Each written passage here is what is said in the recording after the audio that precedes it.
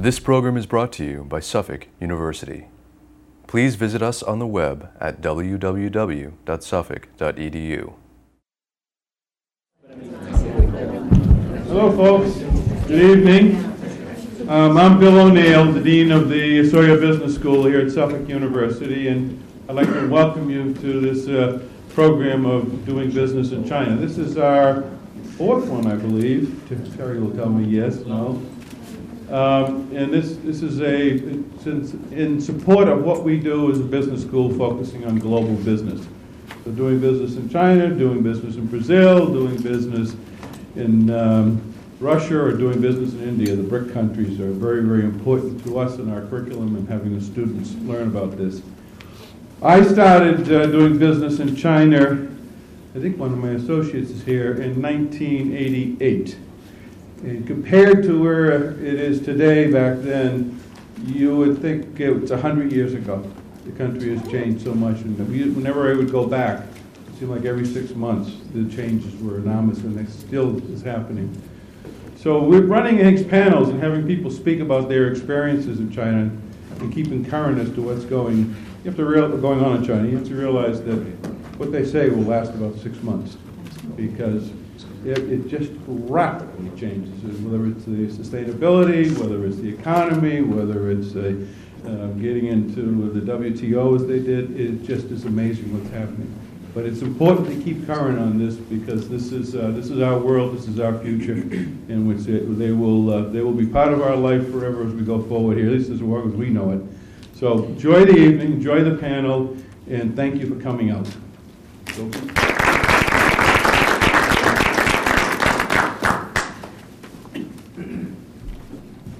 Good evening. Thank you, Bill.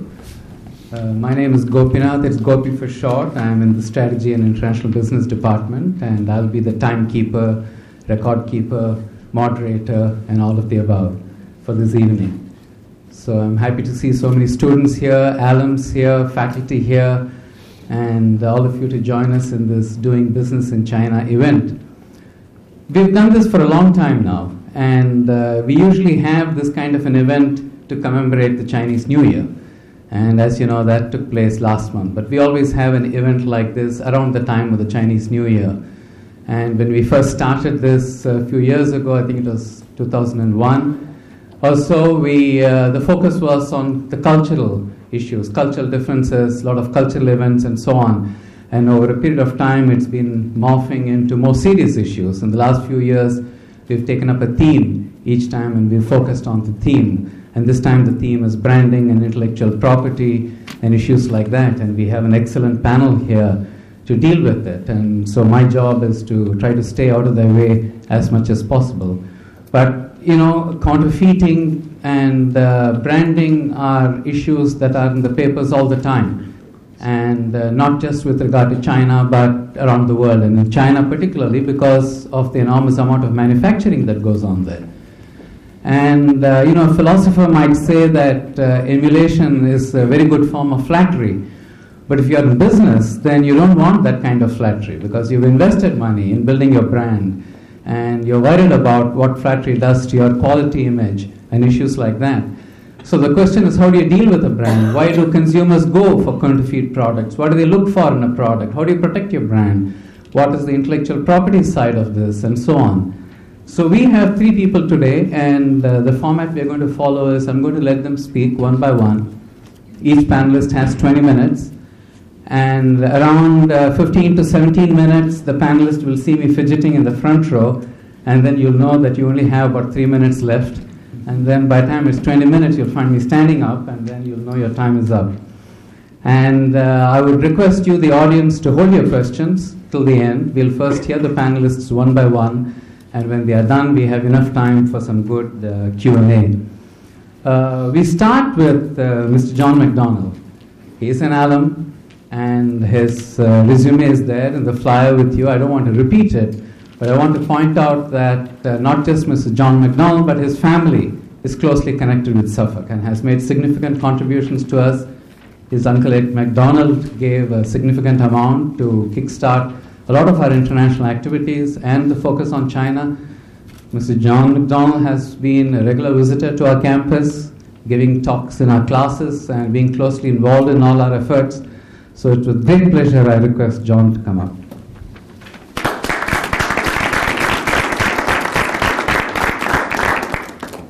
The pressure's on. I'm not good with time, so I'll cut right to the chase. I'm not the guy that gave the money, so don't get any false impressions.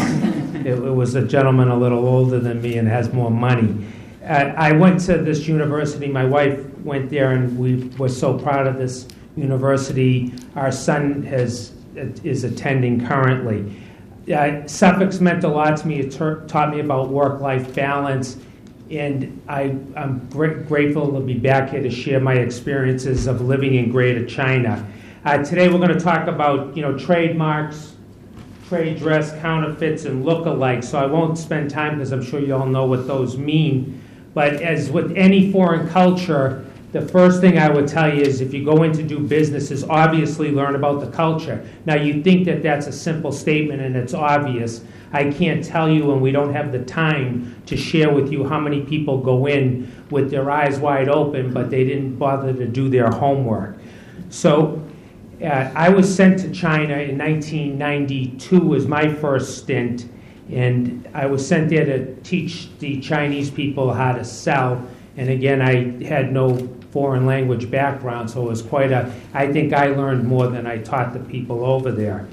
But I must have done okay because they sent me back in 96 to run the country of Taiwan. And I called my wife. I said, hey, look, we're moving over to Taiwan. This was 1 week after China decided to shoot missiles over the island to remind them of who was the big brother. And again, I didn't speak one word of Chinese. You can see, next slide, it's quite an interesting filled city. It's the second most densely populated city in the world, Taipei, behind Bangladesh. Not only do you have to learn the culture and about Buddha, but there's things. I grew up a Catholic, so when I found myself praying bye-bye, with fruits and money to the Buddha to bring me good fortune, it was a little things that I never thought I would be experiencing. But let's get to the gist of the conversation. My first counterfeit story. At 2 o'clock in the morning, the phone rings. Now, it's the police department. Now, anytime the police department calls, I get nervous because I grew up in the city, so I figured I got caught for something that probably justly so. But this particular instance was, I worked for a company called Seagram Liquor Company, and we marketed and sold Chivas 12-year-old Scotch, which happened to be, probably in the 80s, the number one selling 12-year-old Scotch whiskey in America, and it did extremely well overseas. So much to my amazement, the police had arrested a bunch of people in a garage, and they were took the empty bottles and filled them with water and just added coloring and resealed them, and they were selling them on the open market. So that is a classic case of counterfeiting. Now, some of you, I'm sure, can read these Chinese symbols, but you have to understand, if you don't, our language has 26 letters. The Chinese characters are over 6,000. You need to know 3,000 characters just to read the Chinese newspaper. So can you imagine us trying to read Chinese if you didn't speak the language? So we put up some good words for the year of the tiger: good luck, longevity, prosperity, and virtue. But picture this, if you will. Okay, left, Chivas Regal, 12-year-old. That's the real deal. And here is the look-alike, we call this. Okay, not counterfeit. The juice in this bottle is whiskey, the cheapest whiskey you could make. But they copied that, and they put the 12 on there to signify it's 12 or imply 12 years of age, which it's about 12 days of age. Okay, this is Elk River. And you can see the typeface and the look, the trade dress, everything is quite similar to Chivas Regal. If you go to the next slide, you can see a couple more Old Premium, again, the inference of the age on the label. The next one, and this one hurt in particular, because the brand on the left, I introduced when I was in Taiwan. There was a space in the market between 12-year-old Scotch whiskey and 21-year-old Scotch whiskey. So we came out with this, and it was Chivas Regal Revolve. And the bottle on the left had a dimple on the bottom, and you could be like spin the bottle. For those of you that are familiar with Chinese culture, there's a lot of salon business, and you can have a lot of fun with that bottle. And I'll leave it at that. Within 6 months, the brand on the right came out with a W and, ironically, had a dimple on the bottom. Within 6 months.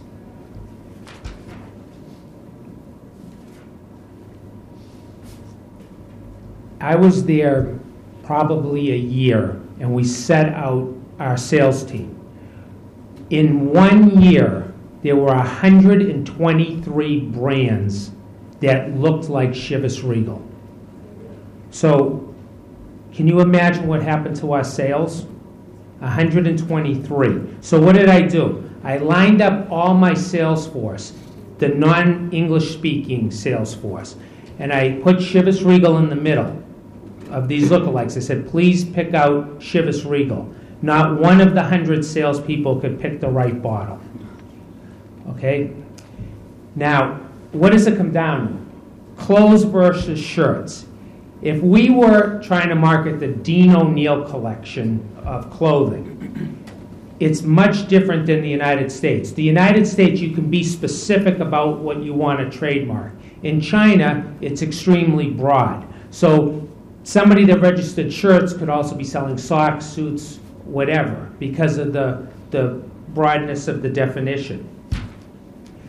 So now I come back to whiskey. This is Royal Salute 21-year-old Scotch, or this brand would make you think it's Royal Salute 21-year-old Scotch. I have on easels over there some pictures of the real and the fake, but this Royal Salute Scotch, for those of you that are not Scotch drinkers, goes for $120 US a bottle. That's ceramic made, painted. It came in 3 different colors. This is a fake. And it's what they did was they put 35. It's a 21-year-old Scotch, so they put 35 to, obviously, the older they think the better. So people were gobbling this stuff up, and it was very bad whiskey. So our business on this suffered tremendously. The next one is Royal Carice, to infer charisma. All this stuff came from the Philippines, and it's hand-painted glass. And they copied our gift sets as well. So for the Chinese New Year, come out with a nice red gift set with glasses and things, and these people would duplicate the same thing. Here's another one, Royal Award. Next one is Royal Salam. And it didn't take long for these people to produce anything that was successful in the market. For those of you that have, I spent most of my time talking about Taiwan today because I lived 4 years there, but that market is the most fickle market of any market I've worked in around the world. A brand can change within 6 months and take over a leadership position because it gets knocked off, and it's a real tragedy. So the next hour, I'd like to fast forward to my current role, which is at Patron Spirits Company. And what I learned from my previous experiences is the first thing that we did was register properly. We are now in, the next slide is, we're in 115 countries from 2 countries 5 years ago. And the first thing you need to know is you better get your trademark in order if you're going to go to all these markets. We've gone from 200,000 cases to 1.75 million cases globally. And the next one shows you the challenge of registering a trademark in China. You don't need to read the chart, but you can see all the steps involved. So what does this tell you? The key point from this chart is you better start early if you intend on doing business in China.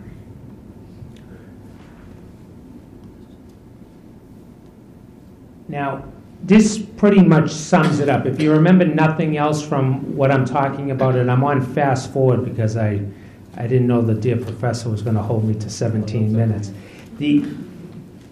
I told you about words, letters, characters earlier.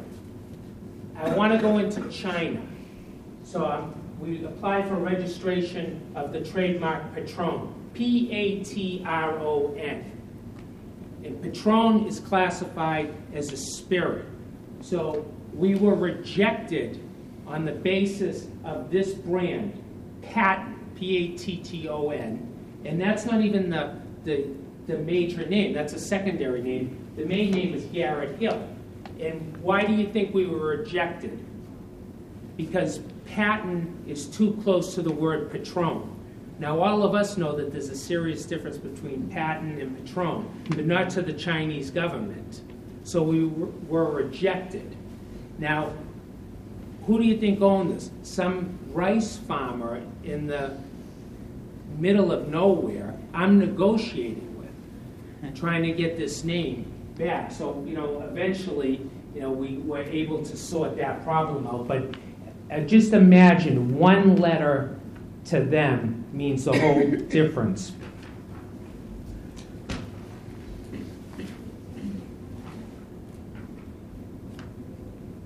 So again, this comes back to the example earlier, shirts versus clothing. In America, you could trademark wine versus spirit, but in China, it encompassed all alcoholic beverages. You can go to the next one. This isn't on China, but this is it's a great story to illustrate the point, but it's unfortunate. When Patron came out and was successful, an entrepreneur in Sweden decided that he was going to register the Patron vodka name. So this gentleman registered Patron vodka, and when I went to sell Patron tequila in not just Sweden, all Scandinavian countries, we weren't allowed to do that because he owned the name. So again, if we did things properly and we thought about going into the EU, we should have taken those steps. So this cost us $2.2 million to get our trademark back. And again, vodka is very different than tequila. These are agave fields. Vodka is a grain-neutral spirit that you can make from wheat, rye, corn, potatoes. Now, so again, with being conscious of time, what's the lessons you learn? Every country is different. I mean, you can't take anything for granted. So, if you're going to go to the EU, file for all the EU now, even if you're not going to do it for 5 years, because first means everything. Never assume, if you start to smell your brand's being successful, go pick out the priority markets around the globe and put some money against it. It doesn't cost an arm and a leg to register your trademark. And again, if we had registered the trade dress on Chivas Regal, I mean, that would have avoided so many problems. Not just the name, but the package and the design. URLs. That is a money-making racket.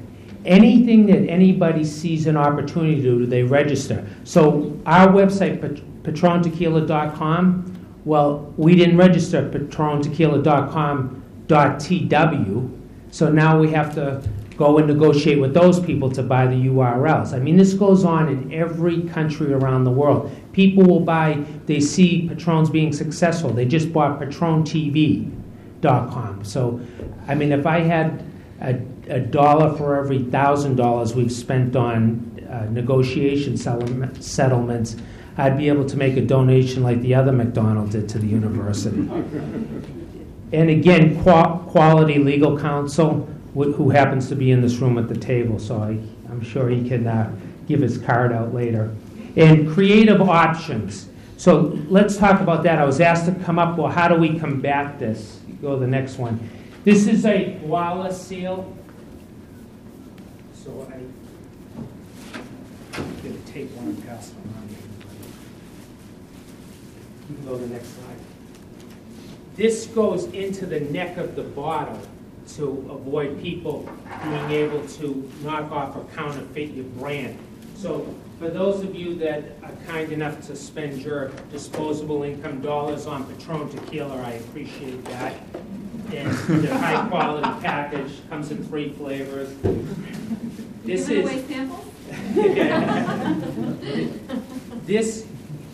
the Patron's a cork finish.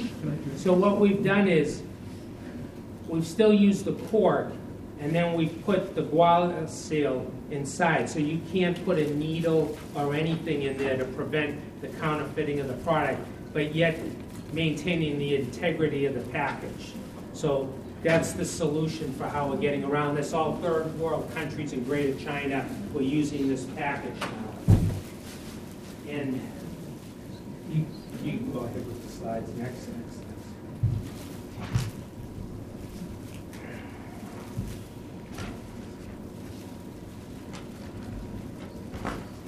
And I've done this 20-minute presentation in 15 minutes. Thank you very much for your time.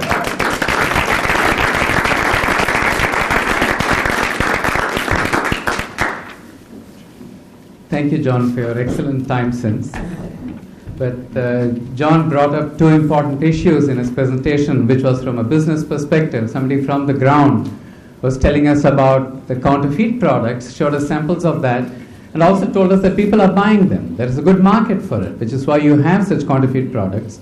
And the other issue he brought up was that of trademarks. And both those themes will be picked up by our next two panelists. And so I have great pleasure in introducing Gianna Eckhart to you. She's my colleague from the marketing department, an expert in consumer behavior, and has done a lot of research about this, particularly with a focus on China. And she's going to tell us about why consumers are buying counterfeit products. Gianna?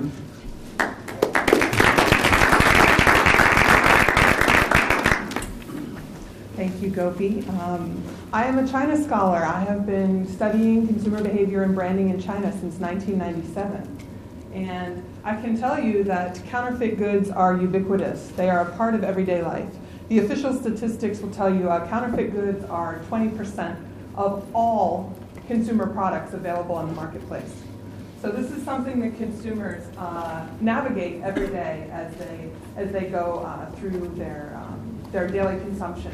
What I would like to do today is talk to you a little bit about counterfeit brands from the perspective of the consumer, which I hope complements what we just heard from John, the perspective of the company, and what we'll hear a little bit later from David, the legal perspective about trademarks. So to start us off on our conversation, I want to show you a recent news story about the launch of the iPhone in China, which happened last year in 2009.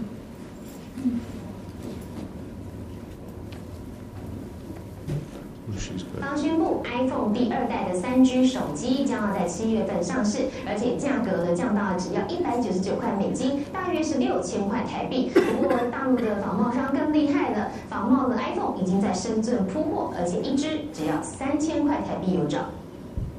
这是现在最夯的 iPhone 手机，苹果公司才刚刚宣布7月份要出第2代的3G iPhone， 而大陆仿冒市场已经有在卖了。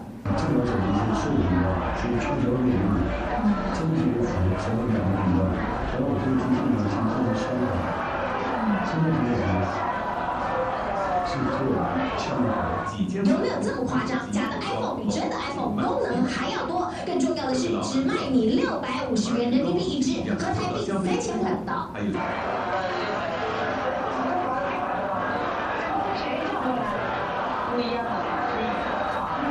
走一趟深圳手机市场，其中80%都是假货。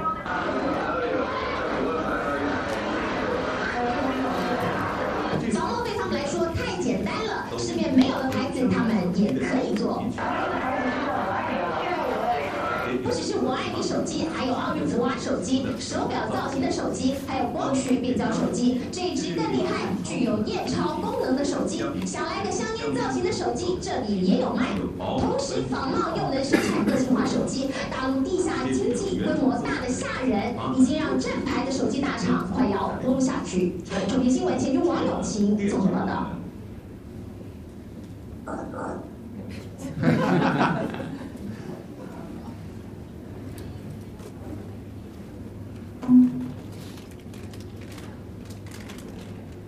So, as you heard, the iPhone was released. The fake iPhone was released before the real iPhone. It had more features than the real iPhone, and it was cheaper than the real iPhone. So in answer to the question, why are consumers, why do they want counterfeits so much? I thought that was a really excellent illustration of what's available in the marketplace and kind of the daily sorts of comparisons that consumers go through with regards to the real thing and the counterfeit. So, counterfeits are ubiquitous and they're also sophisticated. There's a couple examples I have for you here. I don't know how well you can read this, but this says Georgie instead of Giorgio. So they left off the O here. Giorgio Armani, so it's A-M-O-N-I. This is Buckstar instead of Starbucks. These are just some examples of the types of counterfeit brands that are seen on a daily basis that compete with the real brands. Some other product categories, we have, you can see that that's Heike with an H instead of an N. And down here, this says Pizza Hut, H-U-H, instead of T. But it's very difficult to see the difference because the font is exactly the same there. A good point to make here with this slide is that there's a wide variation in the type of counterfeit brands that are available. Some are made just different enough to make prosecution extremely difficult. So for example, with Heike, there's obviously an H instead of an N, and there's a little second flare in the design there. So that would hold up the court system for forever trying to prosecute that. We'll probably hear a little bit more about that from the next speaker. But so you have some that are deliberately just different enough, but you have others that are virtually undetectable, and I'll show you some pictures of those in a minute as well. So there's a huge spectrum and variation of the types of counterfeits that you see. Just to give you a sense of this, so this is a bottle of Coca-Cola. You can see that the original actually doesn't have any English on it. The parts of the brand that are standardized globally are the colors, the red and white, but all the text is localized. But you can see the copycat actually has English. So from a consumer's perspective, you would almost be more likely to think that the copycat was the real one, right? Because it has those sort of global signals by using English. You can see this is a juice drink similar to the Chivas Regal example that we just saw. And even in product categories like irons, a lot of people think about counterfeit brands as being luxury, like the fake Louis Vuitton handbags. But it is so ubiquitous, you can find it in every product category. So this is just a simple example of a national iron, and I know it's a little bit hard for you to see, but the packaging is almost identical, as are the features. I mean, unless you were an expert in irons, it would be very difficult to tell the difference between the two. So I hope you can get a sense of, like I said, the types of product categories, the sophistication and the ubiquity of these counterfeits. So to just give you a little bit of background about how consumers navigate this complex marketplace, in many product categories, it is difficult to find the real thing. I conducted my own experiment. This was a few years ago in Shanghai. I tried to buy a movie, a DVD, that was not fake. And I spent all day doing it, and I was unsuccessful by the end of the day. In some product categories, and of course, DVDs would be one that's, a very extreme, it is almost impossible to actually track down the real thing. So sometimes you buy counterfeits because it's what's available. The second point, you have to be very savvy to navigate the marketplace. With that sort of Heike that we saw, it's more obvious that it's a fake. But there are so many fakes where the differences are so minute that you really have to be an expert. And I'm going to tell you about a study that I conducted in a minute. And one of the main stimuli we used in that study was Louis Vuitton handbags. And the differences between the fakes and the real ones were down to this type of stitching and the color of the thread used in the stitching on this year's model compared to last year's. So you really have to be extremely savvy to be able to kind of navigate if you even want to try and get a real one or figure out which ones are fake, which ones are real. So what that results in, which to me is quite interesting, is a very high level of consumer sophistication, not just with regards to counterfeits, but with regards to all types of consumption, because you have to be much more schooled and evaluative than you do oftentimes in other marketplaces. And the final point, and this came through really strongly in the data I collected in the study that I'll tell you about in a minute, is that so many consumers talked about the fact that they wanted these brands, and in particular global brands. There are a lot of counterfeits for local brands as well, but in particular global brands, the Chivas Regals, the Patrons, the brands that everyone wants. They see all the advertising, they read all the articles on the internet, but they don't have the disposable income to buy it. So they talk a lot about how, demand is really being stimulated in China, but my income is not rising as fast as, my desires are. So how can I access and, become a part of this global consumer culture that I want to be a part of? And the answer is by using a counterfeit. So these are kind of some of the motivations here. So what I want to tell you about really quickly is I was involved in a study that was investigating consumers' attitudes towards counterfeits. It was actually an 8-country study, but what I'm going to share with you today is some of the findings from China only. But we were especially focused on ethics. So in other words, do consumers in China find buying, violating intellectual property rights by buying counterfeits to be unethical? And the short answer to that question is no, by the way, if you haven't figured that out already. But we'll go a little bit into some of the intricacies of that. So basically, the consumers were interviewed in Beijing and Shanghai. So these are kind of the major, in addition to Guangzhou and Hong Kong, the major consumer centers in China. Like I said, we focused on the kind of ethicality. As I already said, not only did most people not find buying counterfeits unethical, but in fact, they were not even familiar with the concept of intellectual property. They weren't even, when they were confused as to why they were being asked the question as to whether it was, right or not to buy counterfeit products. So the concept that this was somehow something that you shouldn't be doing is not only not really valid from a legal perspective in the sense that you don't see a lot of enforcement of a lot of the laws there, but also just from a personal moral code perspective. It was not really perceived as a violation. And so we asked about both big ticket and small ticket items. So an example of one of the big ticket items we asked about were Louis Vuitton handbags. So these, in many cases, are even more expensive, the real ones, in the Chinese marketplace than they are in the French marketplace, which is their home market, or the US, for example. So we're talking between $3,000 and $6,000 US, the equivalent in RMB, for a handbag like this. And so this was a big ticket item, and then we had some smaller, DVDs, et cetera, were the smaller ticket items we talked about. So I just want to share with you some of the responses we got, which I think will illuminate this issue a little bit. So I talked about this already. Basically, a lot of the consumer responses underlined the point that this was a normal part of everyday life. This was something they did almost on a daily basis. This was not necessarily a big deal to them, and it was part of their everyday existence. So you can see here, it's acceptable in China, but not abroad. So there is an awareness starting to be an awareness that this is an issue to other people, but not necessarily to us. We don't know about copywriting of music products, so this person was talking about buying CDs. We thought it was normal to buy fake ones. We get the same result by paying less money. It's unacceptable to pay 20 yuan for a real one. We'd rather pay 1 to 2 for a fake. We earn RMB and American people earn dollars. So there was very much this sort of egalitarian sense of, we don't earn as much as everyone else, so we shouldn't be expected to pay those prices. We deserve to only pay $1 or $2 for the counterfeit ones because there's such an income discrepancy. So that sort of egalitarianism was very much a thread through what consumers were saying.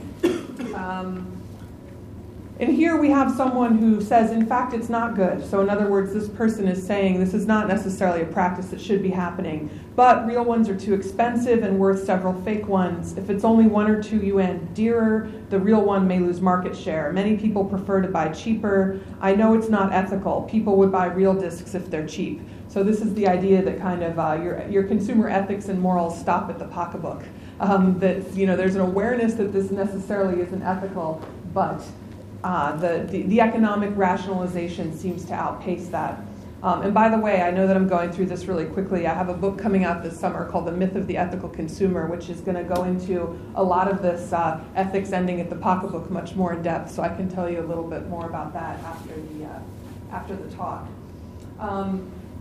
So finally here, in China, most of the consumers are from the ordinary working class. They don't earn much. They have to spend money on life. So they'll certainly mind the price as the first important thing. It's natural. The media says we should be against pirated editions. But most of them will buy the fake. Why do they support the fake? Just think of the price. So it's kind of reinforcing the point that we were just discussing. Some other factors that were important. A lot of people brought up the high, for those of you who might not be familiar with Chinese consumer behavior in general, one of the things we see there in comparison to other countries, in particular the US, is a really high rate of savings. You don't see from people's salaries as large a percentage of salaries going towards disposable income. Very, very high savings rates. Also a low use of credit. This is starting to change. Credit is starting to become more available. People are starting to become more comfortable with the concept, but as of yet, overall, you see a very low use of credit. So if you have a $6,000 Louis Vuitton handbag and you're an American and not necessarily of the leisure class, say, what do? You probably put it on a credit card and pay it back every month until it's finally paid off. Well, that's not really how most people operate with their finances. So there's this idea that if I have excess money, I need to be saving it to buy something that's going to contribute to the value of my family in general. And a lot of people talked about education. There's an appeal of these types of luxury brands like Louis Vuitton, but not necessarily the impetus to save for as long as it would take to be able to get one, when you could just get a cheaper one, which maybe no one could even tell the difference, for much less. So these are some factors that were also important. And then finally, an important point to make, I think, is the importance of brand signals. So when consumers were talking about buying real compared to fake and how they told the difference, they talked a lot about signaling. So for example, national TV ads. Well, so say take a Chivas Regal or a Patron. Well, I saw an ad on TV and I looked at what the label was supposed to look like really closely, and I used that when I was in the store trying to define whether I got the real one or the fake one. So there were a lot of signals that they touched upon. Well, and if a brand didn't have a national TV ad, that meant it was probably counterfeit because they couldn't afford to advertise in a really high value medium such as national television ads. So the importance of signaling is even more important in this marketplace. So the thing that I always get asked is, when I'm working with companies, et cetera, is do counterfeits hurt demand for the real thing? So if there's 123 different versions of Patron floating around out there, how is that going to hurt the brand value of Patron? And the answer, which I always give, which is counterintuitive to a lot of people and kind of what I hope is the added value of this research that I've just been describing, is for the most part no. You don't necessarily see lower demand numbers for brands that have a wide variety of fakes available in the marketplace. So why is that? Well, from our research, and I would argue that this is a generalizable finding, respondents aspire to own the real thing when they can afford to do so. So all those quotes I just showed you about, yes, of course I buy the fake, I can't afford to buy the real. The flip side of that is people were saying, as soon as I can afford to buy the real one, I will. There is an aspiration to have that and to have all the trappings that demonstrate it's real when someone comes over. So you'll see people carrying handbags that still have the price tag on it. Different trappings that show, that demonstrate this is real. Or so, maybe the seal that's not broken on the Patron bottle, or, things that, or the special seal that John just passed around and you all saw, saving that and keeping it on your sideboard in your house. That would be an example of a way that you can signal to other people. So, yes, you see that demand. And whether a person has the real thing or not is closely related to other contextual factors. And I'll just explain quickly what I mean by that. You oftentimes see a hierarchy with regards to the fake brands and the real brands. So for example, at a company, the person who is the secretary will have a fake Louis Vuitton handbag that's fairly obviously fake. Maybe not to us, but to people who are very expert in this with regards to whether it's last season's design, what the thread is like, etc.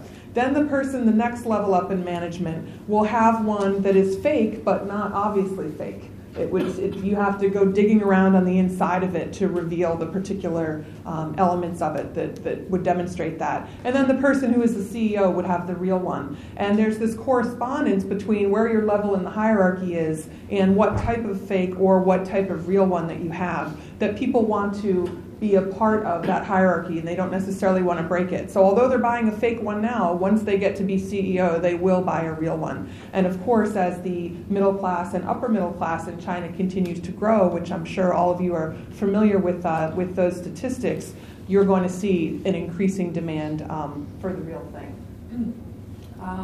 So what are some takeaway messages for you? I'm good with time? Good. We get to finish this up. The demand for counterfeits is strong. There is, in my opinion, the demand for counterfeits is not going to go down. I'm sure we're going to hear about this in a minute from David, but when China joined the WTO, they were forced to to pass legislation that said they will be enforcing counterfeits. That has not, the enforcement part, the laws on the books has come about, the enforcement part not necessarily, and we can hear the reasons for that in a minute.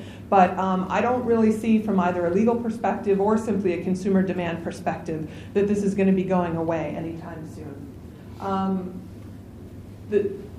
Some of the reasons for that, as I mentioned before, there is a really high demand, especially for the types of premium brands we were just hearing about, and so far limited means to meet those demands, combined with things like the high savings rate and low credit, which I talked about already. And also combined with the fact that most people they know that they're not going to get prosecuted for it from a legal perspective for buying a fake, and they don't see anything wrong with it or unethical from their own personal viewpoint. So they don't really have a motivation to change in that sense. But this is not necessarily a bad thing, and like I said, I feel like this is the interesting part, or the twist, or the added value I hope for you. Oftentimes, having the 123 different copies that are in the marketplace can cement your reputation, that you're deserved of being copied. And certainly with Louis Vuitton, as I was talking about before, their flagship store is now not in Tokyo, it's now in Shanghai. And they now sell more Louis Vuitton in China than they do in any other marketplaces. And they have ubiquitous fakes everywhere. So that's just kind of one example of that your reputation can be cemented through this. And also, it can stimulate demand for the real thing. When we talk about branding, the two things, and in particular with regards to counterfeits, the two things that we want to be most cognizant of are cannibalization and brand dilution. So the questions are the fake brands cannibalizing the real brands? So in other words, if someone who would have bought the real thing now buying the fake one, if the answer to that is yes, there's brand cannibalization, and that is a negative thing for you. But what our research has kind of discovered, as I alluded to with the ideas of the hierarchies I was talking about, there are distinct segments who have demand for the fake compared to the real. And secondly, brand dilution. This one isn't necessarily as clear-cut. So the idea here would be, well, if 1 million people are carrying Louis Vuitton handbags and it's really difficult to tell which ones are fake and which ones are real, doesn't that dilute the value of the brand? Because all of a sudden it becomes a mass product that you see everywhere as opposed to a very elite type of thing that only a few people can afford. That part, I think, is very dependent upon product category. And so, for example, we were hearing about spirits before, and a lot of Chinese consumers are not familiar with what particular types of spirits are supposed to taste like. And a lot of this has been in the news recently with regards to red wine. That there's just not a lot of familiarity with what red wine is supposed to taste like, so people drink the counterfeits, and they're not even sure that it's a counterfeit because they don't know what the real one is supposed to taste like. And so if it tastes really bad, then all of a sudden you say, well, I just bought this, Chateau Confit Cab Sauv, and it tastes horrible, so now I'm never going to buy that again. So you can start to see brand dilution in product categories where there's less familiarity. That is occurring, but it's not necessarily occurring in other luxury product categories. So like I said, that issue is a little bit more dependent on product category. But I think that's, I'll just end up there, and I look forward to answering some more of your questions and going into a little bit more depth during the Q&A. Thanks.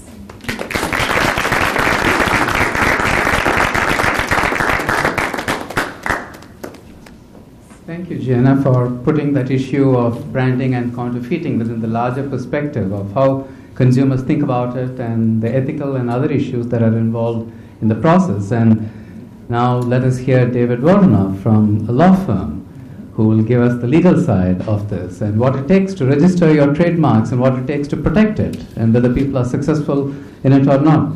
So, David.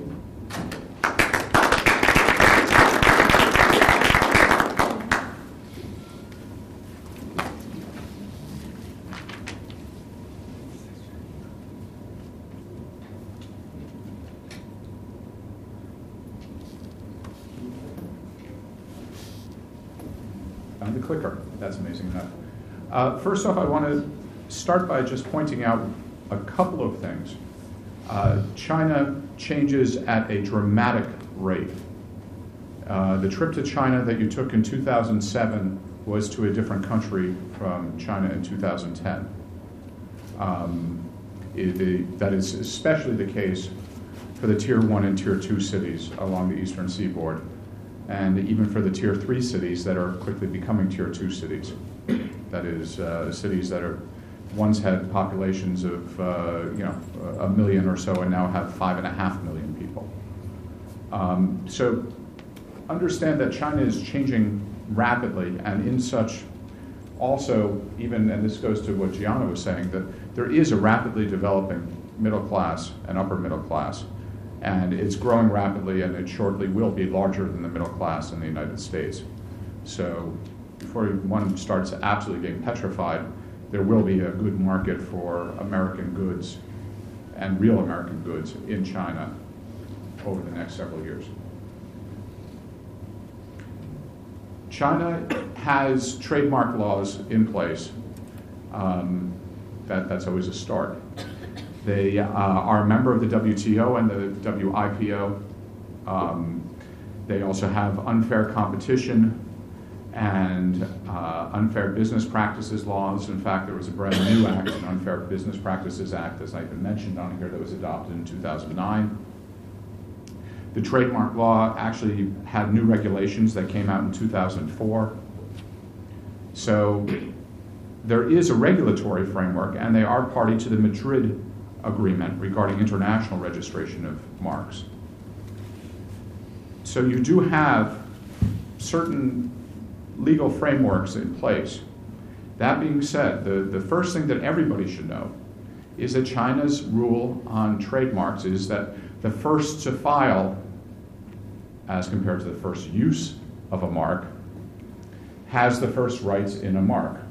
That's essential. So going back to what John said, when he said, do it soon, do it real soon. Because the first to file, outside of certain very narrow exceptions, which are for very famous or world-renowned, and it's usually not brands, it tends to be with individuals like stars, the courts will almost always give credence to the first to file in mainland China. There are also cases, though, that do indicate where the courts are going. First, I want to let you know, there are a lot of cases, a lot of lawsuits right now as we speak in China. In fact, there are almost 9,000 intellectual property lawsuits in 2009. In 2007, there were 17,000 intellectual property lawsuits. To give you an idea, in all of Great Britain, including Wales, Scotland, and England, there were 400 cases. So there is an active caseload. Part of the problem is, in fact, there are too many cases to be heard at the time. We will get into the actual law and how it works, but understand that there are many, many people filing and pursuing lawsuits in China as we speak. Classic case was the Starbucks case against Shanghai Xingbake. Shanghai Xingbake had filed first the term Xingbake, which means essentially Starbucks in Mandarin, pardon the bad pronunciation. They had done that in 1999. Note that Starbucks had only filed its trademark registration in English. You're going to learn a lesson. When you file your trademark registration, you file in English and in Chinese, at least in pinyin. And preferably be careful with the pinyin, because you want to make sure that the symbols that you use are the right symbols. We'll get into that in a moment. Starbucks had registered Xingbake in Taiwan. Fat lot of good it did. Chinese company had also adopted the logo of a circle with white characters on a green background, not unlike the shirt that somebody was wearing back there, much like Starbucks. In December 2005, a court in Shanghai found that Xingbake acted in bad faith and ordered damages of 500,000 RMB. Now that's only $75,000. So you might say to yourself, well, that's a low amount, but it's very significant. That's serious money in Shanghai. It's also a serious case. Everybody looked at it. Fast forward 2 years later, Yamaha wins a trademark infringement case for $880,000 in 2007. And then I go back actually a little bit and we talk about the first case. It was only in 2003 when Chinese courts ruled for the first time on behalf of a Western company in the Lego case. That was actually a patent infringement case, but where there was a knockoff of Lego and ruled on behalf of Lego. That was the first time, and that wasn't until 2003 after appeals. So a lot has changed. Note how quickly things are changing. Sorry, I forgot to fast forward on this. So my suggestion is that anyone who wants to develop in PRC develops a plan. And as you can see here, first is register early. It's first to file, so you research who's out there and what's out there, and then you file early. And note that prior uses can sometimes develop into a determination that the mark is generic. So that's even more reason for you to go ahead and file. Because if you go ahead and start using a mark long enough, a court can say, well, it's now become generic. You no longer have something that's able or susceptible to trademark registration. Double-edged sword. So there's every reason in the world to go out and register immediately.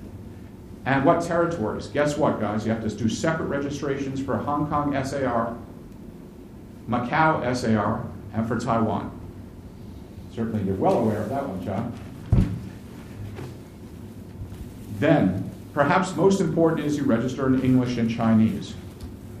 The Starbucks case, part of the rationale that's, and this is being bandied about in law schools all over the world, that the court ruled on behalf of Starbucks was because of the size and prestige of the company. And perhaps they did look to the past registration that Starbucks had of Xingbake in Taiwan. But if you're a small company, you want to have the registration in pinyin as well as in English characters. And understand, be careful of Chinese names. There are essentially 3 different methods, or 2.5 methods, if you will. There's a phonetic method, careful. The conceptual method, a nice idea, but you might end up with a name that sounds nothing like your product. And a mixed method, which is really the way that I always recommend to my clients. Something that sounds somewhat like your product, but also has a message when it's translated from the actual symbols in, be it in simplified Chinese in mainland or in traditional Chinese in Hong Kong and Taiwan, into something that has a positive meaning. Now, I'll give you an example of phonetics. A classic example comes from Taiwan. For many years, I don't know if there's anybody out there who's from Taiwan, but for many years, Mercedes-Benz was not a very well-sold car in Taiwan.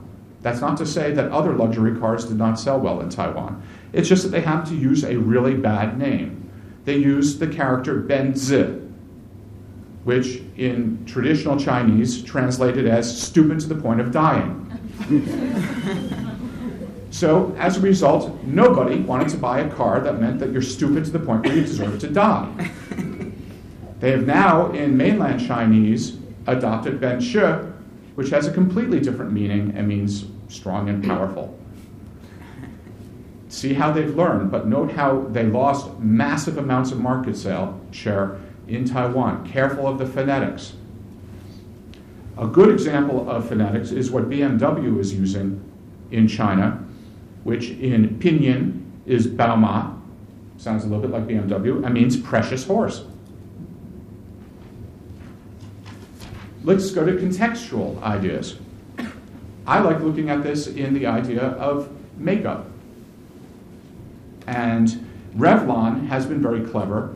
They use Lu Qua Non, which doesn't really sound a lot to the American ear like Revlon, does it? To the Chinese ear, it sounds a little bit like Revlon, by the way. But it means dense dew, which is from a famous poem from the Tang Dynasty. The poem is, "She is so beautiful that clouds would want clothes and flowers would want makeup. Dense dew glitters on her hair, caressed by spring breezes." That is the name of Revlon in China. Lu Hua Non.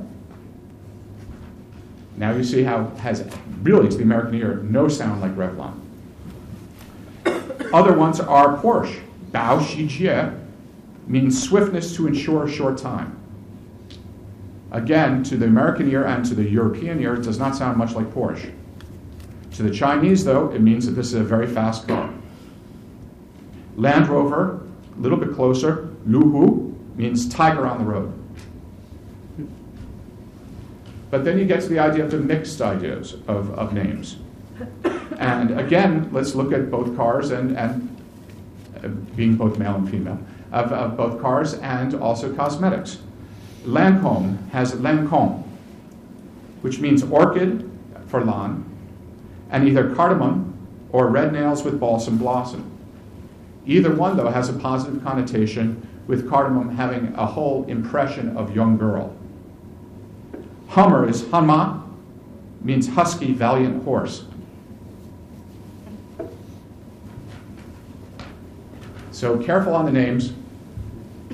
Work together with people who are fluent in the language and also are fluent in the writing of the language, because that is where you can get into trouble. And understand there are two different types of Chinese symbols. There are the traditional Chinese symbols, which are still in use in Hong Kong and Taiwan predominantly. And then there's simplified Chinese, which came through any number of edicts after the revolution. Next step is vigilance. Check for cyber squatters. That is, obviously you want to go out and look, and this is exactly as we were discussing earlier, you're going to have to look for websites that are close to the website that you have. And you might want to consider hiring a third-party service to monitor the trademark and domain name registrations as they go forward in order to threaten them, push them out, etc., because you don't want to have those sorts of legal problems. And anybody who goes to the trouble of opening websites and going to trying to register names that are similar to yours obviously has some money behind them. Time to go after them. This we'll get to in a minute. The other thing is Taobao. Anybody out there who's originally from mainland China knows Taobao and knows it well, I'm willing to bet. Think of it sort of as the equivalent to America's eBay on steroids. You want to be checking Taobao to see what other competing products are out there. If it's out there in China, it's on Taobao. Now this ties in very nicely, I think, with what both Gianna and John had said, which is that you need to educate your employees on the value of your brand. Again, just as they both had said, their Chinese employees had not appreciated inherently the value of the brand or been able to recognize it. Once they are taught about that, they become extremely vigilant about it. It bothers them, it upsets them. It's actually, for employees, it becomes a matter of honor. And so it is really a very good idea for any company that moves into China, that wants to sell its products in China, that it gets its employees to assist them in overseeing piracy of their label. Now let's get into the actual legal stuff, and I'll try and make this not too boring. First off, if you're going to be licensing your product to a third party in China, be it through a joint venture or a direct license, be careful of where you have the choice of law and where you have it that if there's a dispute, where that dispute is going to be heard, if it's going to be heard by some sort of an arbiter or a judge. In general, I try to push for to do this in a larger city, Hong Kong, if it's at all possible. Depends, one of the real things you might get from this is to be careful not to license to third parties who don't have a reputation and some money behind them. Also, then you want to consider, in terms of the law, CTAC, which is the Chinese International Economic Trade and Arbitration Commission, and the Beijing Arbitration Commission as possibilities, because they are a lot faster and a lot less clogged than the courts, where you have 17,000 cases before the courts, or 9,000 cases in 2009. Trust me, there are not that many judges, let alone, and for that matter, there are not that many lawyers in China. So in arbitration, you're more likely to get things moving faster.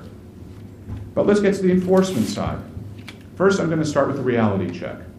This is kind of what happens with lawyers here in the United States, too. You come in and you say, something god-awful has happened to me. Somebody's done something and they've done me wrong. Invariably, the lawyer is going to say, do you know where this person is or this company is that did you wrong?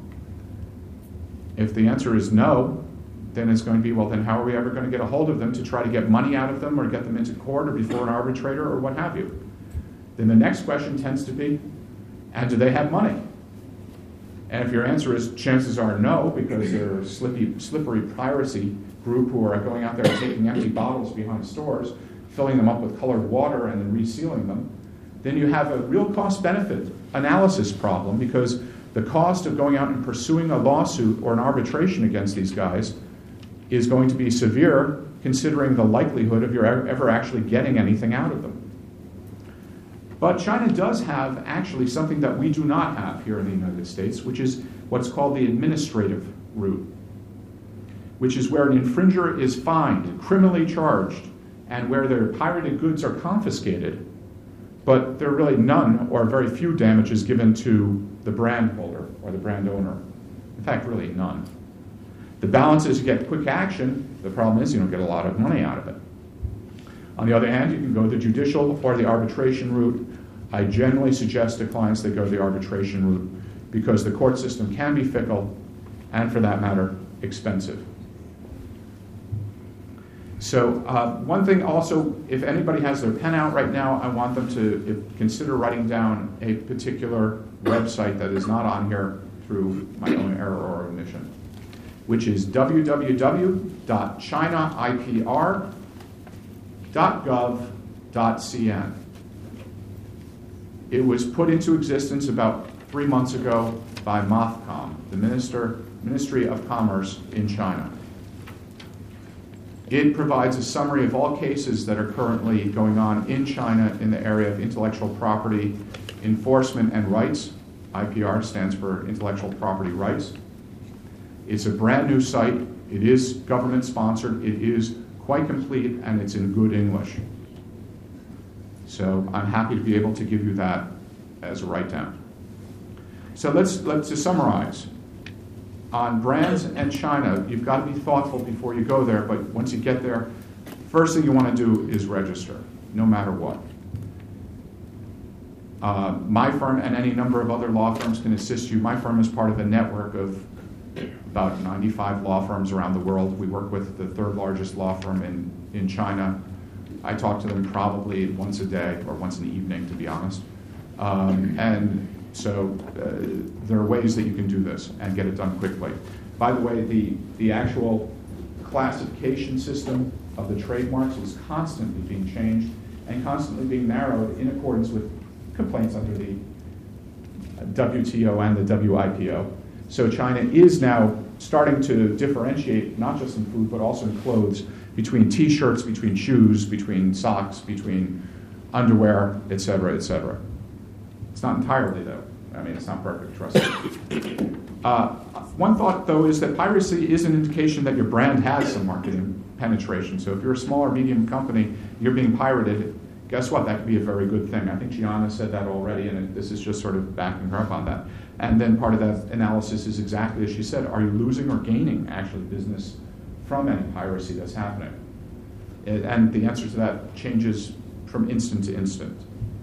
If the pirates are likely to slip away into the night, into the back alleys in Guangzhou, if they're likely to end up in Rinnan province or something to that effect, then the administrative route may well be the best way to go. Just get the pirated goods off the streets and basically have it such that they are collared by police officers. The Chinese police are not the nicest people in the world, so they treat people who they don't like just as badly or with just as harsh treatment as any other police force you'll find anywhere. Know China and its markets. Talk to people like Gianna. Talk to other people who know about China and its markets. Talk to Chinese friends. get to know what their spending patterns are like and what they want. As Gianna said, there is a middle class there that wants the real product, and they're paying a fortune for it. And not only that, they resent the fact that they're constantly having to search and search and search to find the real product. I've got stories I could tell. And just remember, an ounce of prevention is worth a pound of cure. Thank you. Let me know if there's anything else I can do to assist you.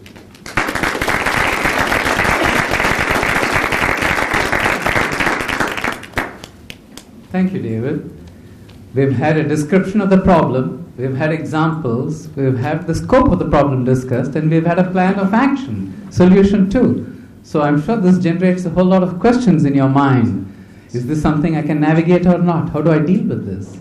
So the floor is open to questions. You can direct it at any particular panel member or just raise your question and we'll see who best will answer it.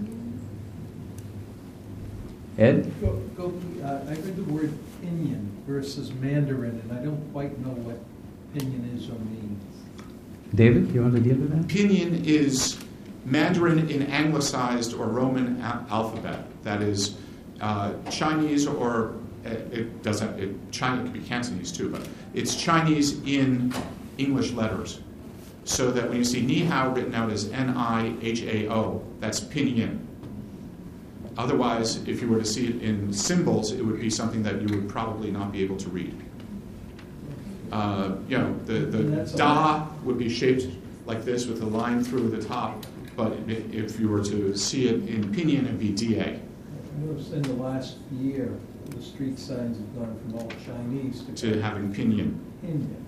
Right. So pinyin's a recognized language in the court system? Well, actually, pinyin it's interesting. Pinyin is recognized in China. There's an official pinyin, spelled P-I-N-Y-I-N. There's literally an official pinyin. In Taiwan, there's the Yale system, and there are any number of other systems that have never been quite normalized, if you will, as to what the official pinyin is, so things will read differently. As to Cantonese, that's completely up in the air. But it is essentially how Chinese is written in English letters. But in Mandarin, in mainland China, it is universal. And so yes, that is in pinyin. When you see that you're going to Baolu, or whatever, then that means you're going to Bao Road and so on.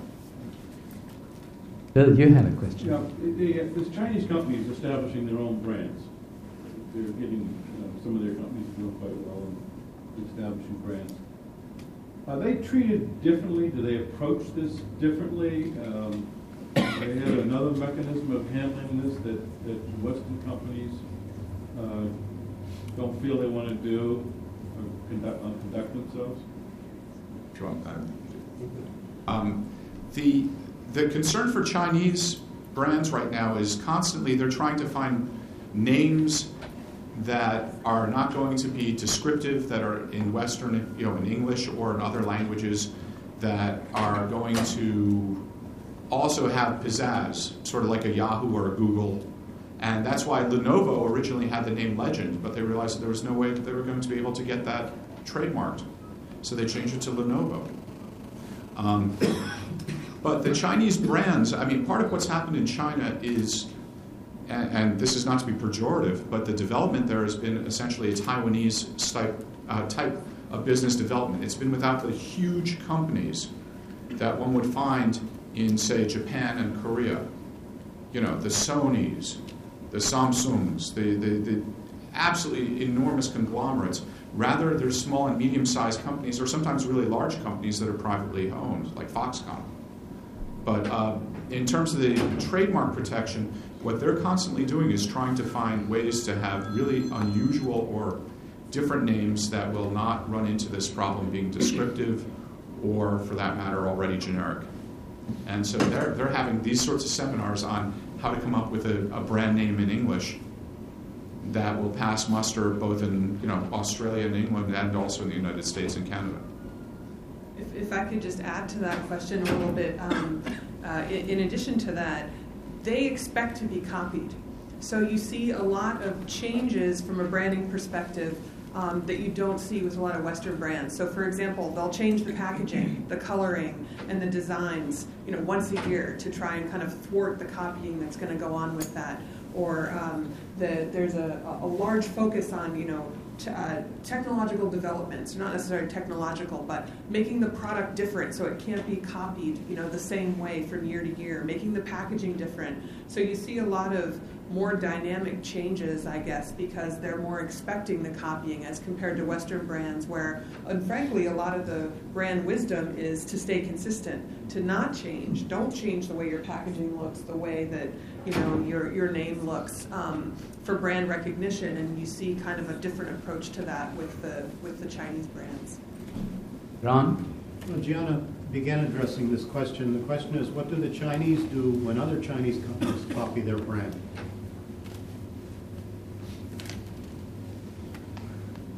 They tend to go to court. And if it's they first do the research and the due diligence to find out whether it's a bona fide defendant that they have there who's got some assets, and then they go to court. A lot of cases are Chinese company versus Chinese company for knocking off a Chinese product, and it happens in just about every sector. A lot of interesting ones are happening right now in the area of both patents and copyrights with respect to software programs. But until China really starts developing really powerful products, and some of this is intentional. China's holding off on developing some certain products. For example, its cars. Its cars are predominantly produced in joint ventures with Western car companies. So is China making cars? You bet. It's making millions, perhaps hundreds of millions of cars. Every taxi cab in Shanghai is a VW Santana. That's made in Shanghai by a joint venture of VW and China, and essentially is a Chinese car. But China's holding off on its own real brands until it comes up with an electric car or an alternative car so that it can really own a whole other space. Now there's a challenge, and there's a challenge for America. Yes, ma'am. You talked a lot about consumer behavior and consumer expectations buying consumer goods, but I wonder if one of the panelists would comment on corporate purchasing and whether there's a different mindset in terms of businesses buying business-to-business products and services in terms of knockoffs. B2B knockoffs. I mean, it's like Toyota saying that the brake pedal was counterfeit. That's why I'm having a problem. How do you deal with a situation like that? I'd say that I represent businesses that are buying, for example, scooters in sort of the same sense as a Vespa-type scooter in China. And these are effectively Vespa-type scooters, but they don't look like a Vespa. They look like a scooter. And is finding a good market for these in parts of crowded cities in the northeast of the United States, and for that matter on the West Coast. One of the funny stories that goes with that, though, which shows the difference in the Chinese mindset between the Americans and the Chinese, came over the fuel lines. The fuel lines were disintegrating because there's ethanol in the petrol, in the gas in the United States. So they made a phone call to Shanghai while I was there, literally a month ago. And the folks in Shanghai said, oh, we're going to have to change the fuel lines. That's going to be very expensive. That's going to be very, very expensive. And I'm saying, yeah, well, you got to do it because the fuel lines are destroyed after a week. And they said, well, it's going to be very expensive. I said, well, how much is it going to cost? And they told me, and it translated to about 21 cents for a scooter that retails for $1,800 or $1,700 in the United States. I was like, okay, I'm not authorized, but guess what? Do it. Okay? Just do it. I'll pay for it out of my pocket if I have to. Just do it. They're like, oh, 17 cents, are you sure? And I'm like, yeah, 21 cents, but it's fine. Just do it. That's a difference in it, because they're at the bottom of the smiley curve. That much money to them means the difference between being non-profitable and profitable. To people on the other ends of the smiley curve, you know what I'm talking about, that means nothing.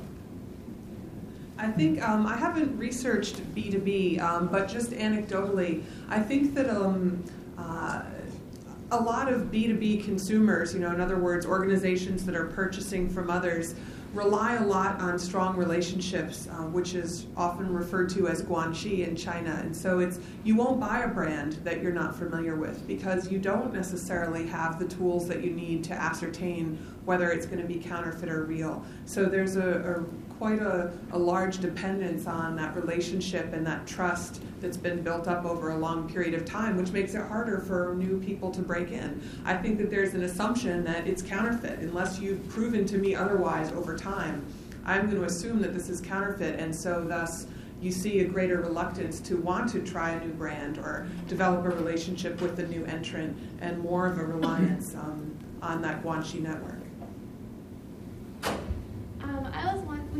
I was wondering, you were talking a lot about the bigger cities and how they've been exposed to these markets. Would you say that the smaller cities have also, do they also have to deal with this, or is it mostly in Hong Kong and Shanghai? The smaller cities have to deal with it more. Really? I'm glad that you asked that question because we didn't really touch upon that. In the smaller cities, it's even more common.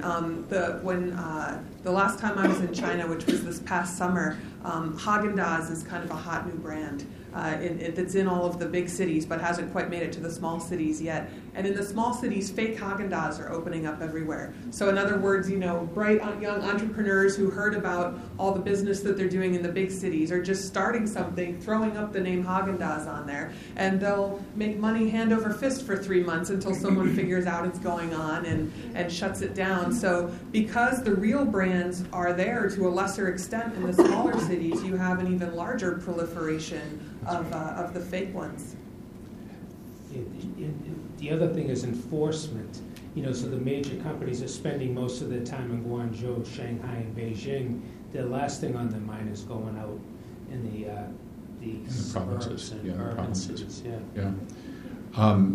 The other thing is just that what is interesting because of the web and things like Taobao, one finds that really to do the vigilance that I was speaking about really requires either a hell of a lot of driving and railroading and busing, or a lot of work on the web, and tends to be mostly web-based. But for example, one thing that I just learned from a client today was that China consumes more Jamaican Blue Mountain coffee than anywhere else in the world. And I sort of scratched my head, and then he said to me, "Why is that?" And I said, "I can only have one answer for that, because they've all heard that it's the best coffee in the world, so that's why they buy it." And I said, "But I'm willing to bet you that probably 80% of it is fake, because who the hell knows? When you see a bean, it's a bean." But they are the largest consumers in a tea-drinking society where coffee outside of Yunnan province has never really been consumed. It is the largest consumer of Jamaican Blue Mountain coffee. Go figure. Perhaps there's an opportunity here. Hearing the panelists during their presentation, some of the examples given as to why people buy counterfeit products, they're looking for something that signals to them quality, they're signaling some reputation, but they want a lower price. So maybe there's an enormous opportunity here for low-priced products where you can establish quality with that. And just as we think of China as a manufacturing source of cheap manufacturing products, maybe there is a reverse lesson here for us to make products that are of good quality but which is affordable by the mass, and to be able to sell it there and make the money. So who's going to start a new business? Maybe the lady at the back who has a question. Hi, thank you for sharing. I'm Helen. I teach business Chinese and also cross-cultural work. I'm currently helping a CEO who is going to China every 3 months. You mentioned something about regional name branding difference between Hong Kong and Shanghai. So I'm just wondering if you have any experience helping your clients with the name branding in terms of the regional culture. His example is because they want to name the company, according to the Shanghai team, but the Hong Kong team has a different definition of the name, and there are specific characters because of the traditional characters. So I'm just wondering if you have any insights on that. this is really common. What tends to happen is you have a Hong Kong holding company that owns a subsidiary that is technically still a wholly foreign-owned entity in mainland China. And then you have the issue is, does the holding company dictate the branding, and it might well have a separate subsidiary for Hong Kong. Remember, you have a separate trademark in Hong Kong. It might have a separate brand. And this totally flies in the face of American attitudes about marketing, because now you have two competing brands that are essentially the same thing under different names. But you would have something that makes sense, and because Hong Kong really has retained its Cantonese, notwithstanding that the government has done everything it could to switch over to Mandarin. Does that make sense? But what happens is you have, for any number of Americans who enter into business in China, they tend to do it as, and this is not just Americans, I shouldn't say that, Westerners. They do it through a Hong Kong holding company that then owns a WOFE, a wholly foreign-owned entity, in China, in mainland. And it's what you do with that holding company in Hong Kong in order to maximize how that works both in Hong Kong and then ultimately for Taiwan. And don't even touch Singapore, because they are just bizarre. They used to be traditional characters, now have gone to a modified, simplified character that's different from simplified or traditional. Thank you. Because I teach Cantonese too. Sometimes the name they want to pronounce sounds like Cantonese in Hong Kong. So the companies get in that kind of back and forth dispute in terms of how the name should pronounce, whether it sounds like Mandarin or Cantonese. So Yeah, I mean, the only other thing is that you have some of these issues also within China with Fujian. And because Fujian is so tied into its own language, I mean, there is obviously regional languages throughout China, but the Fujianese stick very tight to Fujianese language, and that too, even still, if you want to market, you want to make sure that you're not saying something that in Fujianese has a secondary meaning that you don't want. I'm going to sound like a typical marketer here, but I think the answer to that question lies with the consumers. So in other words, who is the market for this brand? And what language or what pronunciation are they going to respond to? Or what, and that can dictate the answer to this question. So instead of being a power struggle between the Hong Kong team and the Shanghai team, you take a step back and say, okay, are the majority of our consumers going to be in Shanghai, or are they going to be pan-Chinese, thus we want it to be in standard Mandarin? I mean, you can kind of take a step back and relate it to the characteristics of the target market. Yeah, and the short answer is also that the government would say Mandarin is the official language of China. Hong Kong is part of China, notwithstanding the SAR status. And that would be the easy answer, but it doesn't necessarily work as a practical matter within Hong Kong. Yes, sir. In front. Gian, I had a question on your research. I wondered whether there was any evidence that knockoffs damaging the primary brand. Was that at all affected by the price point of the primary brand? In other words, I would see how the Louis Vuitton could in fact benefit from knockoffs because it's still so much more expensive than everything else. But I could see how a liquor could be much more likely harmed by knockoffs because of the substitution possibilities. Is there any evidence of that?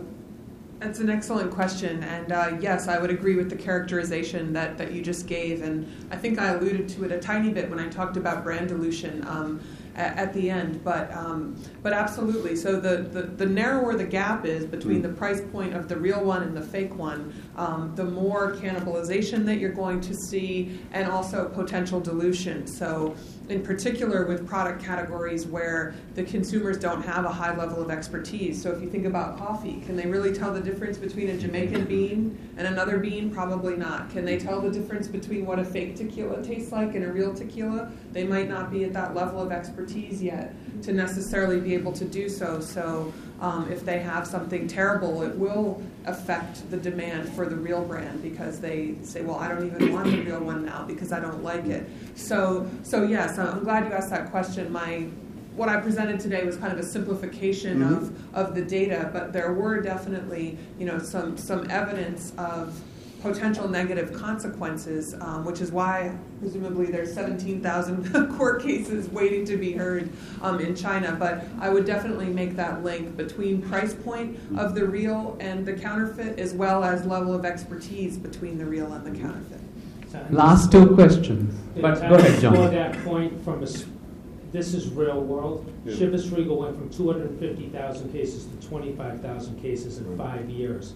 And so these cowboys that ship the goods in to knock you off, they price it to maximize their profit, so it killed the brand. And the same thing can be said about cigarettes, soft drinks, and wine. And you mentioned wine earlier. They were taking Bordeaux wines, okay, and they'd ship in a few cases, and then the containers would have, grape juice, and they'd just copy the, Chateau Petrus labels and slap them on. And the taste was so putrid that they were pouring 7-Up in it to get it down. I mean, Chateau Petrus.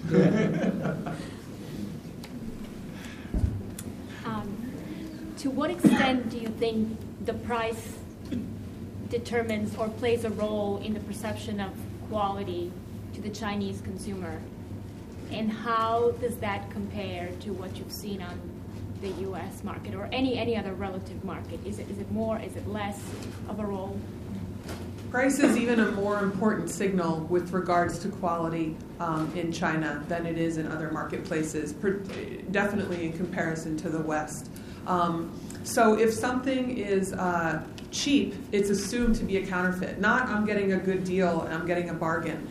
Some research that I did about ice cream, for example, how you can just buy an ice cream on the street from a street vendor. If that ice cream was less than 2 yuan, it was assumed it was a counterfeit and no one would buy it. So even if you were trying to position your brand as being the value brand compared to, say, Walls, which would be the premium brand in that particular product category, you couldn't go beneath a certain price point because it would just be assumed that it was going to be counterfeit, and terrible. So that's just one example, but maybe John can speak to this a little bit, but I would say the relationship is definitely, it's even more of a strong signal. Gianna's 100% right. It's all about face, piensa. You have to give face. So the most expensive product in that store or bar or restaurant, that means that you're showing the ultimate respect to your guest. So the more expensive, the better it is.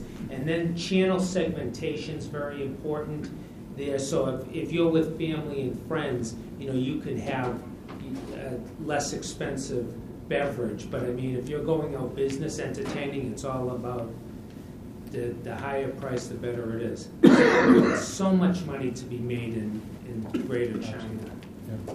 I mean, I was telling the story earlier, just somebody cracking open a bottle of Hennessy XO cognac, and they'd been sitting on it for 10 years, so the cork was dry, and it was like trying to open this thing was almost impossible, and the cork ended up shattering, and it was real. Actually, it was Martell. I'm sorry, Martell XO cognac.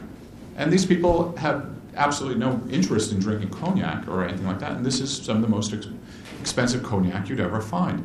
Similarly, when I was just over in China last month, and on my birthday, somebody gave me a bottle of Veuve Clicquot champagne, and later on, I overheard that it cost somewhere around 1,400 yuan for a bottle of non-vintage Veuve Clicquot champagne. Well, that's, at today's rate, that's $200 some odd.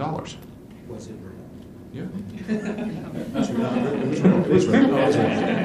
I can attest to the fact that it was real, but that's $200 some odd, and that's how much they're willing to pay. Last question, Nizam. My question directed that to you.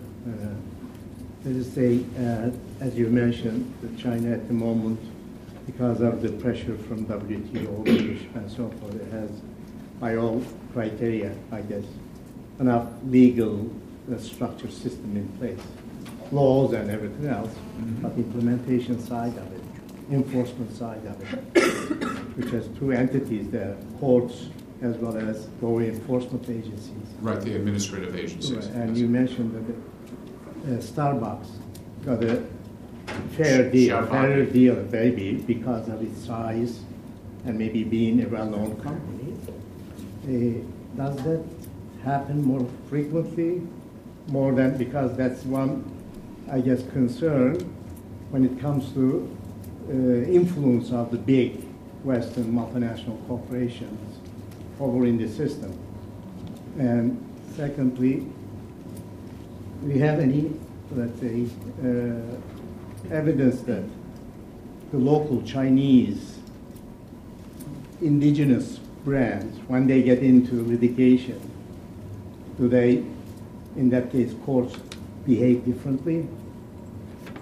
Or in other words, is there a bias for the foreign corporations? Because usually we hear otherwise when it comes to litigation in the other developing countries, that the multinational companies may not get fair deal.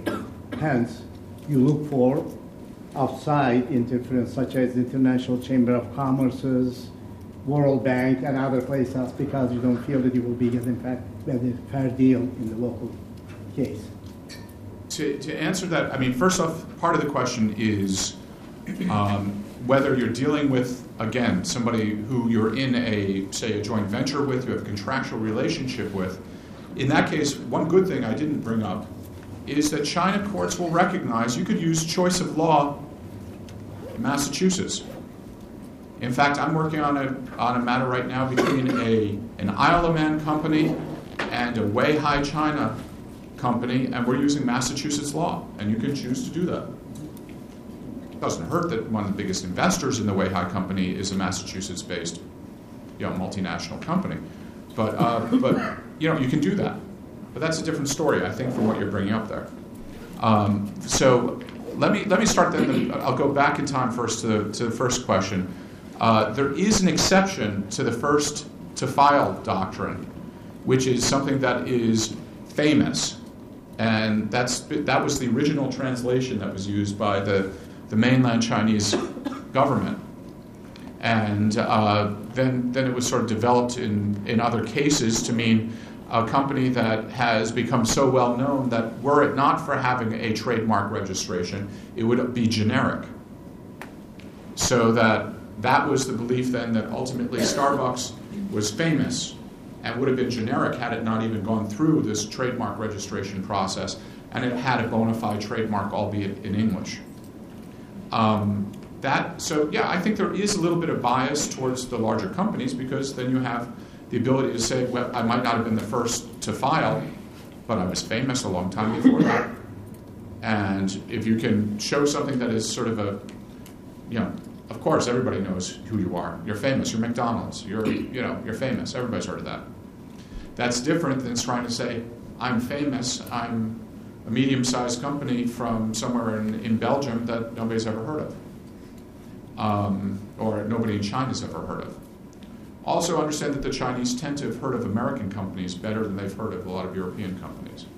And that there's a whole cultural and historical discussion about that's outside of the realm of this. But then you get to the second question, which is the forum where you want to be heard. Trust me, if there's going to be a suit between British company, Isle of Man company, and Weihai company, no matter what, we don't want this heard in Weihai. We want this heard in Beijing. You want to go to a major city whenever possible, and in the South, invariably, we try to push it to Hong Kong. Because Hong Kong, even though it's now part of China and an SAR, it still has what we would call a common law background of a history of cases that go back for hundreds of years, and you know where you stand. Or at least you can infer from that where you might stand and make an argument about it. In China, there's no case law to build from. There's nothing there to say, well, just like the case back in 1941, well, there is no law from 1941. There was no People's Republic of China in 1941. So you definitely want to do this, certainly in a city. You want to try to do it if you're dealing with someone for example, who's pirating your goods in Shanghai. That does not necessarily mean that Shanghai is actually a good example, because Shanghai is actively policing this area, and I don't think they're going to extend any better treatment towards a pirating company in Shanghai than they would towards a multinational corporation from the West. On the other hand, if you're doing something in Wuhan, and it's dealing with a local pirating company in Wuhan, and you don't have a lot of tentacles, and you're not a really well-known Western company, I would try to get that thing moved to Beijing like that. Does that answer your question? Thank you. Well, it's my sad task to bring this fascinating discussion to a close because we've got to keep to time. And before we do that, let us first give our panelists a big hand for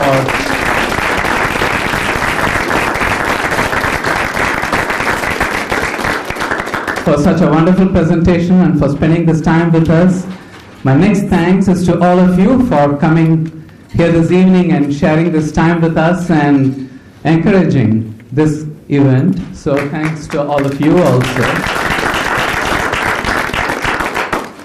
My third thanks is, let's not forget Terry Malionek and her able crew, Anna Kadri, for putting this together. Thanks, Terry. Anna, yes, I mentioned Anna too. Anna's there. Anna, please wave. And my final thanks is to Dean O'Neill for standing by these events and making international business a big focus of the Sawyer Business School. Thanks, Bill, for coming. Please stay on, continue to interact with our panelists, see some of the wonderful displays that are here, enjoy our hospitality, and thank you again for coming.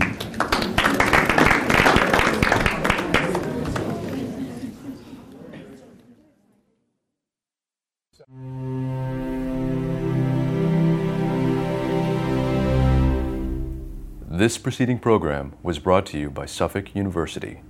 Please visit us on the web at www.suffolk.edu.